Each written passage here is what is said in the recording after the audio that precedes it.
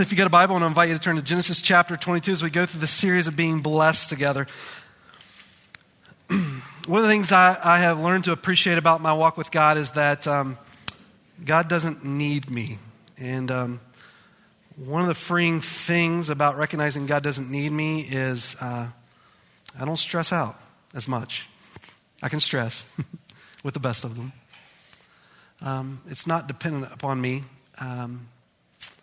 God is capable within himself, and he's not looking on my performance to embrace me, but rather he's looking at what Jesus has accomplished on my behalf. Right? And what Jesus accomplished says to me that God doesn't need me, but really God wants me. And having known where I was without Christ, I don't know why.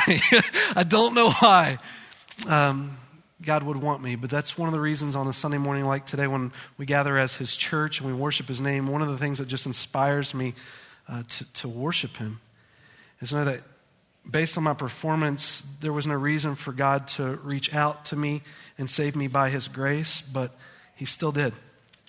He did, and his love embraced me, and his grace was delivered to me in Christ. And even though he doesn't need me, he wants me. And he created me for a purpose, and he created you for a purpose. Now, on the flip side of that, we may not always want God, but we need him. Matter of fact, we can fool ourselves sometimes when life is good, just how desperate we are as people to depend upon him. Colossians chapter 1 tells us Christ created all things. And in him all things consist and hold their being. All things were created by him and through him. I mean, the reason we have a day is because Jesus, by his grace, is upholding it in his hands. Now, I may not recognize how much I need him, but the truth is I need him. And that's an important thought for us to carry into Genesis chapter 22 together, because when we look at the life of Abraham, we are presented a story like every story that we read in American literature. There is the beginning. Shortly after follows this problem leading up to a climax, and then you have the resolution, and we call that the end of the book, and it's done. We get to the life of Abraham in Genesis chapter 21, and we see the fulfillment of God's promise, which he gave to Abraham from the beginning, all the way back to Genesis 12 that we read together. Through you, Abraham, I will bless you. I will make you a great nation. And through that nation, all nations will be blessed. Abraham's promise was land, seed, and blessing, a child of his own and a place of his own, that through him all nations would be blessed. Now, I would look at the story of Abraham in Genesis chapter 21 after Isaac is born. Now, I was saying, now the story is complete. Let's put the nice little bow tie on it and call it the end of the book, and the story's over, and let's move on. In Genesis chapter 22, though, it tells us that God has a different plan. God promised Abraham he would bless him and bless all nations through him by the birth of a child. And God is a God who fulfills his promises. However, when God fulfills his promises, it doesn't mean he's finished.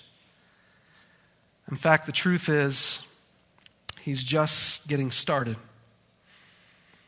He didn't fulfill a promise to stop. He fulfilled his promise to continue on this journey that would ultimately lead to Jesus, that through Isaac, all nations would be blessed. This was just the beginning of a story that would be written through the people of Israel.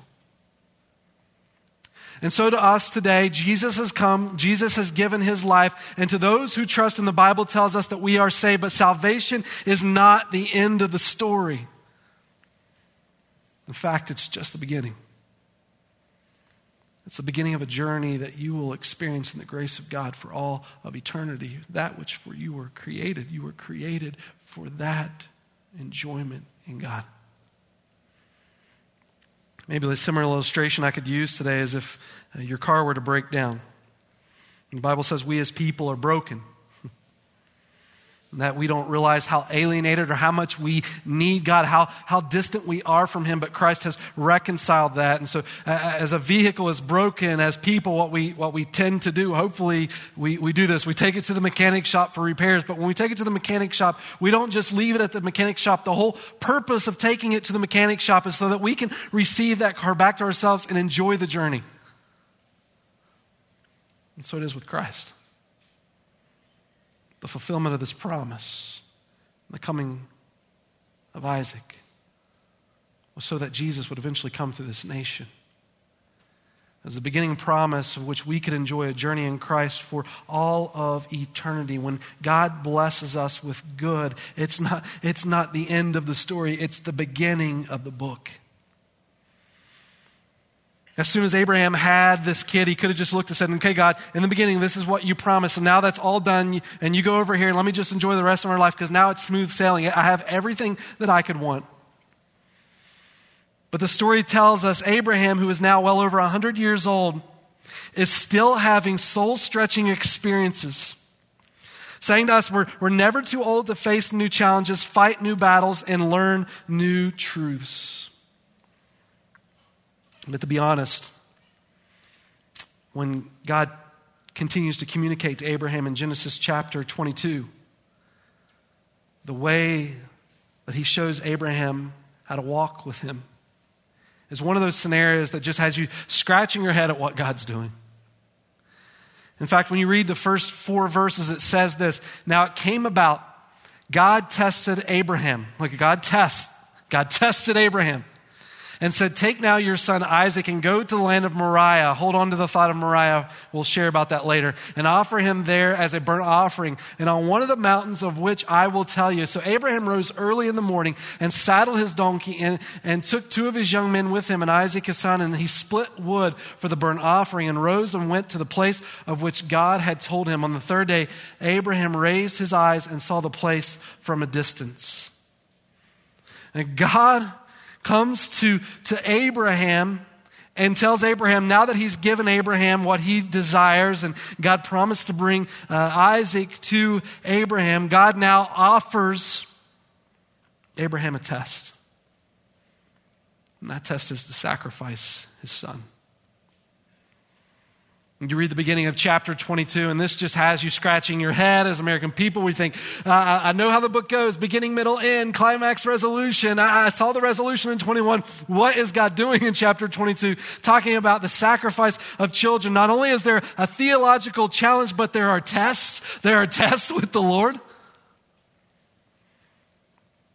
The Bible tells us that God tempts no one. And God's desire isn't for us to sin. But the Bible does talk about God allowing us to be tested. And here's the beauty of a test for us as people. We get to examine where we really are spiritually before the Lord. We get to see if our faith truly relies upon Him. Now here's the good news for those of you who hear the word test and just faint at the thought that God might give a test. God lets you cheat. Or at least copy. We get to examine the test that God has given Abraham to learn from the life of Abraham how to respond in our own circumstances in life. Abraham in Genesis chapter 22 becomes our example in handling this spiritual test. And so I'll work through this theologically and the sacrifice of kids and how God can do that. And then we're going to work through it spiritually as well, and the test that God has given to Abraham as a way to duplicate within our own lives.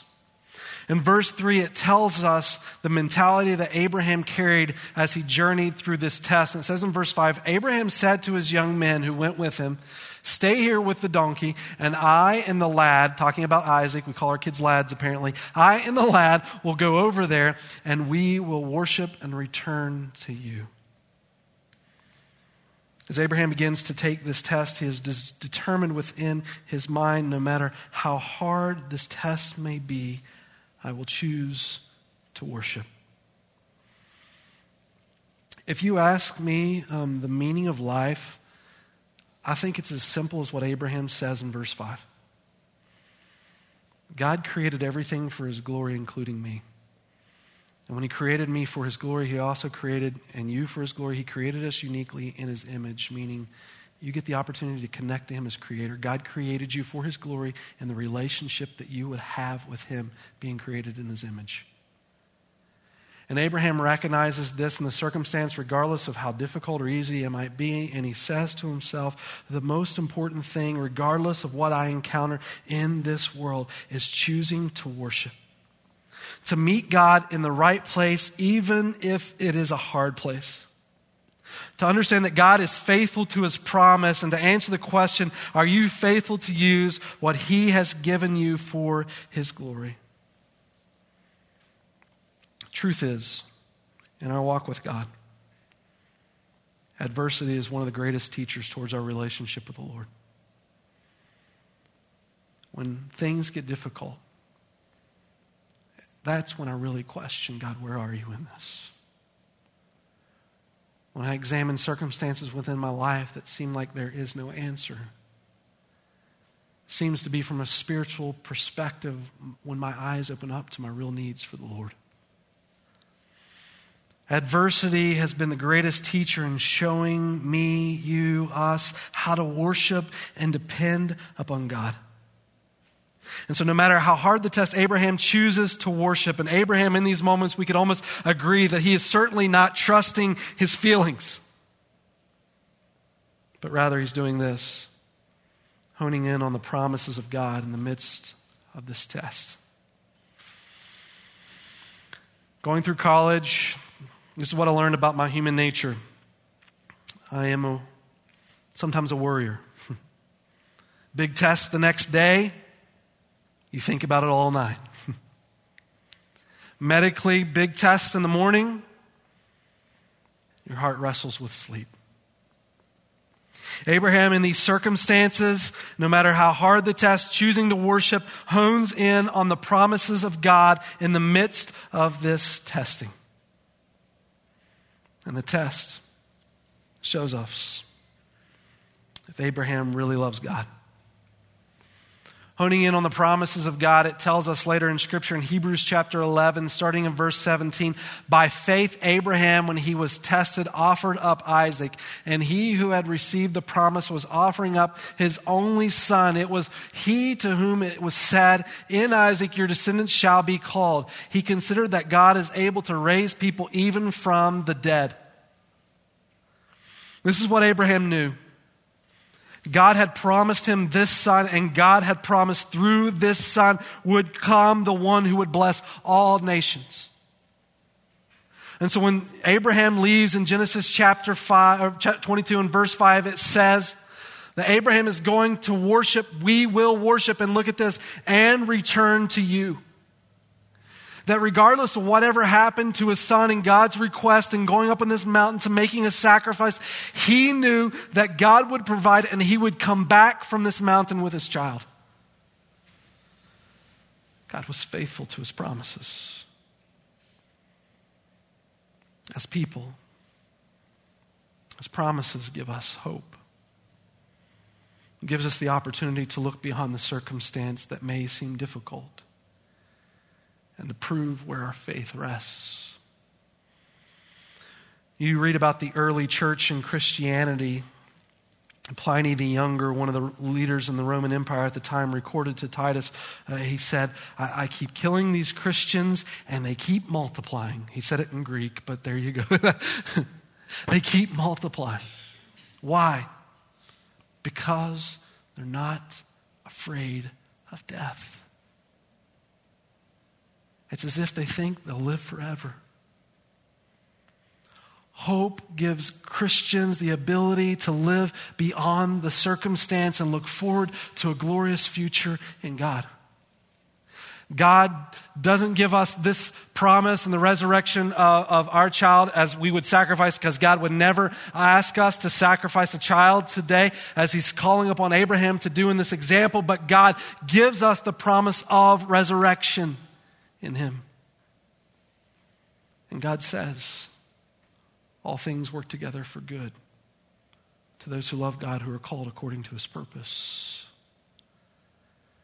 And so we can even take the opportunity as people trusting in a hope like that to look at the cross and examine a place of such despicable shame and heartache and suffering, and to see how Jesus himself, becoming flesh, becoming a lowly servant, goes to that most despicable death and triumphs over it, and it becomes the symbol of our celebration in the Lord.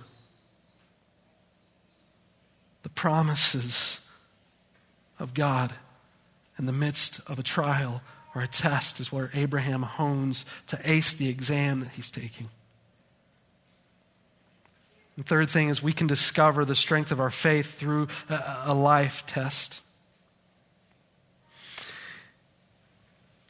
I confess to you in my spiritual journey that the easiest place for me to find God is when things are going difficult. When there are solutions that are needed that I can't see the answer, when there are problems I have that I have no strength to overcome, I look for God in those circumstances. But if we're to be honest this morning, maybe we should ask the question, what about when it's good? In Genesis chapter 3, when God cursed the Garden of Eden and he told Adam, from the sweat of your brow, you will till up the thorns and thistles of the earth, and women, you will have pain in childbirth. When God is labeling these curses to us, I think God understands we as people, when things go well, our tendency is not to lean towards him, but when things are a problem, we look to trust in him. And God is outlining the curse of creation in sin to say to us, it's through those pains we will recognize him. But the question for us is, what about when it's good? See, Abraham in these moments, told to sacrifice Isaac, he had just gotten to the point of his life, the pinnacle of what God had proclaimed to him, the promises that God wanted to give to him. And in these promises, God wants Abraham to recognize that Abraham, even when you have it good, is your tendency to still trust in me with what you've been given. We look to God and say, God, it's bad, please help. But what about God, when you've blessed, please take and use for your glory? Revelation chapter 3 records a church that was in that position. Physically, everything looked right for their lives, and so they saw no need to have a need. When things are lucratively provided for you and financially okay, our tendency as people is to think that, I have everything I need in life. But in Revelation chapter 3 and verse 17, it says this, you brag, I'm rich, I've got it made, I have need of nothing from anyone, oblivious that in fact you're pitiful and blind beggars, threadbare and homeless. All of us have a need for the Lord. And the good things that we experience in life, do we recognize that by turning it over to God? God comes to Revelation chapter 3. He comes to Genesis chapter 22. And it's important when we know we're blessed. It's important when we know that we're provided for and we have what we need in life to realize just how precious those things are. That even the good things in life belong to God. God takes Abraham onto an altar to remind him that Isaac still belongs to him, but recognizing the things in our own lives that God has given us to them, or given those things to us. The truth is, there is nothing in this world I really own. Because when I die, there is nothing I'm taking with me. Everything created in life belongs to God and is intended to be used for his glory. I don't own anything. I'm just a steward of the things he's given. God allows certain things to pass through my hands that me being created in his image as a creator can use those things to reflect the beauty of who he is as my Lord. I don't own them. They belong to him. And we are stewards of his kingdom. We must be careful that the good gifts that God gives do not replace the giver of those good things. And so God takes Abraham on this mountain to remind him of his position before the Lord as it relates to the goodness of Isaac being a blessing to his life. And the lesson is that God wants us to trust him with everything he gives. Whether it be the challenges we face, we use it for his glory. Whether it be the good things that he blesses us with, we turn it for his glory, both the bad circumstances and the good. Rather than hang around and ditch God when things are going well, we stick with him in everything we experience in life, because Abraham reminded us in verse 5, just worship. Whether in the valley or in the mountaintops, just worship. It doesn't belong to me. It all belongs to the Lord, and he's given me this gift as a steward, and I choose just to worship, that it can be used for his glory. Now, I would say that would be nice if I could stop there and, not deal with the theological issue, but the truth is, take a step back for a minute. God just said, take someone on a mountain and kill them. How do you deal with that? And if you read a passage like this and you're like, I'm all right with it, you're going to encounter someone at some point in life that says, God told Abraham to go kill his kid. What kind of God do you worship? How do you process that? Well, for this morning, you should know, God isn't going to ask us to kill a kid, okay? He's not going to ask us to make a sacrifice of a child. In fact, after Abraham in the book of Leviticus in chapter 20, verses 1-5, he talks about the law of not sacrificing children to false gods, right? Or to gods. In Proverbs chapter 6, he says it's wrong for us to kill. And so why is, or I should say murder, why is this passage in the Bible? Why is God giving this story if he says in Leviticus it's wrong to sacrifice people, or we shouldn't murder people? Why is God saying this to Abraham? I should say the story of Abraham comes before God begins to write the law and what he requires in worship. Abraham lives in a place where child sacrifice is happening to false gods all around him. And God, at this point in history, and probably the only point in history he could get by in using this illustration, chooses this illustration among people groups who are sacrificing kids to false gods to differentiate him as a good God from the false gods around. You look at the gods of the people and the lives of those who existed during the time of Abraham. Those gods were very selfish gods. They were gods of death rather than life. They were gods that took and destroyed rather than blessed with joy. And what kind of God would require your child to lose his life? And God's going to use this illustration in the life of Abraham to demonstrate that he is different than the other gods. Rather than requiring death, he's going to stop Abraham in the middle of the sacrifice, and he is going to become what it says in verse 14 is the Lord provides, or Jehovah Jireh. In the midst of our need, in the midst of our trial, in the midst of death, God is life and provides life for us and joy in him. Abraham, in this cultural teaching, sees the beauty of who God is, and understanding that God wouldn't require such a sacrifice. And in obedience to the Lord and worship towards him, Abraham sees how his faithfulness, not only in the struggles, but also in the good times, is a blessing to the world. It says in Genesis chapter 22 and verse 10, Abraham stretched out his hand and took the knife to slay his son. But the angel of the Lord called to him from heaven and said, Abraham, Abraham. And he said, here I am. And he said, do not stretch out your hand against the lad and do nothing to him. For now I know that you fear God, since you have not withheld your son, your only son, from me. And then Abraham raised his eyes and looked, and behold, behind him a ram caught in the thicket by his horns. And Abraham went and took the ram and offered him up for a burnt offering in the place of his son. Abraham called the name of that place, "The Lord will provide," or Jehovah Jireh, as it is said to this day, "In the mountain of the Lord it will be provided."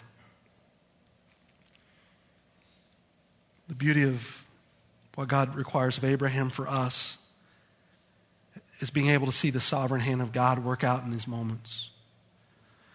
And what I mean is this: God isn't a God who tries to figure out things on the fly. He's a God who holds the beginning from the end, which as people should bring us great comfort. And knowing that ultimately He has the say-so, and He works it out for His good. Abraham comes to Genesis chapter 22 to offer his son. In verse 19 of chapter 11 in Hebrews, it shares with us a little bit why, or just an insight as to why God's doing this, and Abraham's thought through this. And it says, he considered that God is able to raise people even from the dead, from which He also received him back as a type. Talking about the sacrifice of His Son, knowing that God has promised that His Son will be the seed that will bless all nations. He knows that if God requires the life of His Son being sacrificed, that God will resurrect Him from the dead. And Abraham recognizes, from which He also received him back as a type. God allowed the Son to live as a type, and that type that He's referring to is Christ. Abraham's sacrifice is ultimately pointing to the glory of Jesus. Here's how we know. Abraham was asked by God to go to the land of Moriah, which today is modern-day Jerusalem. If you were to visit Jerusalem and you were to go to the Temple Mount, you would see that the Jewish temple that was placed there was destroyed. But on top of that, there was placed a place of worship for the Muslims, which is called a Dome of the Rock. And underneath the Dome of the Rock, there is a rock that is taught historically as the place through which Abraham sacrificed his son Isaac. God literally led a father with his son in an age of innocence to the very place where God the Father would lead His Son to be the ultimate sacrifice for you and I. Abraham, recognizing in his moments of desperation something that needs to intervene to stop his son's life from being sacrificed. It tells us in the story, he looks up and he sees a ram caught in the thicket by thorns around the crown of his head. And so as the Father led the Son to pour His wrath upon Him for you and for I, He provided a way of escape. Just as this ram was caught in a thicket by His crown of thorns, so Jesus was placed as a sacrifice for us with a crown of thorns upon His head. 3 days, Abraham and his son took this journey. And for 3 days, the Father looked as the Son lay as a sacrifice for us. Abraham knew that God took the good of His Son and reflected the beauty of who Jesus was. Theologically, we deal with it. We see how Abraham handled it in acing his test, and the question that becomes for us: when your time comes to take such a test before the Lord, how can you ace it? We meet God at the right place, even if it seems hard, especially when life is good. Recognizing that a true follower of Christ gives to God everything they have. And so the question that we take in such a test is this: what good thing do you hold as more important than God?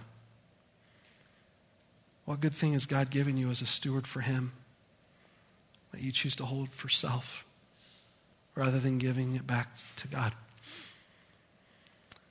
In Chuck Swindoll's book on Abraham, he wrote a story about Corrie ten Boom. Corrie ten Boom spent the last years of her life attending the church where Chuck Swindoll was a pastor. If you don't know anything about Corrie ten Boom, she was a credible woman who loved the Lord. She was taken into a concentration camp. She saw her sister Betsy die in that camp. And when the war was over and she was set free, she established a ministry to minister to the Nazis who persecuted the Jews in the concentration camps. She recognized after the war they had a difficult time recovering from the horrific things that they did to people. And she, by God's grace, went back and ministered to them. Corrie ten Boom knows what it means to serve God in the good and the bad. She knows what it means to sacrifice life and to see life taken and to watch life thrive. Chuck Swindoll wrote that she came to his church and after the service came up and met him and his little kids, and she held out her little hands and placed her hands in Swindoll's hands as his kids were playing around. She said, "Listen to me, Pastor Swindoll. Hold everything in life loosely. Hold everything in life loosely, because if you don't, it will hurt when the Creator pries them from your fingers. They are His, you know." God gives us much in life to experience Him.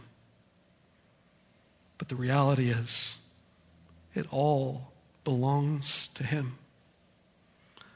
I'm just a steward of the things He has given me. And the things that God has given me are designed to point to His glory, not for me to use for my own glory. The truth for us this morning: when I use things for my glory, I will always diminish the beauty for which it was created. But by God's grace, when I hand them over for His glory, He redeems it for a purpose far beyond my expectations. God can do far better with the things that you hold on to in His hands than in yours. After this point, God comes to Abraham in Genesis 22, and He says this: "Then the angel of the Lord called to Abraham a second time from heaven and said, 'By myself I have sworn, declares the Lord, because you have done this thing and have not withheld your son, your only son. Indeed, I will greatly bless you, and I will greatly multiply your seed as the stars of the heavens and as the sand which is on the seashore. And your seed shall possess the gate of their enemies. And in your seed all the nations of the earth shall be blessed, because you have obeyed my voice.'" The encouragement today is to not only look at the Lord in the bad things, but to trust Him with the good things. They belong to Him. God created them for His purposes. Your home is His. The job you work belongs to Him. The car you drive is His. The relationships in your life, they belong to Him. He created them. And you have the opportunity and the goodness of what they are to return them back to Him for His glory and praise, because what God desires to do with them is far greater than anything that you could do for yourself.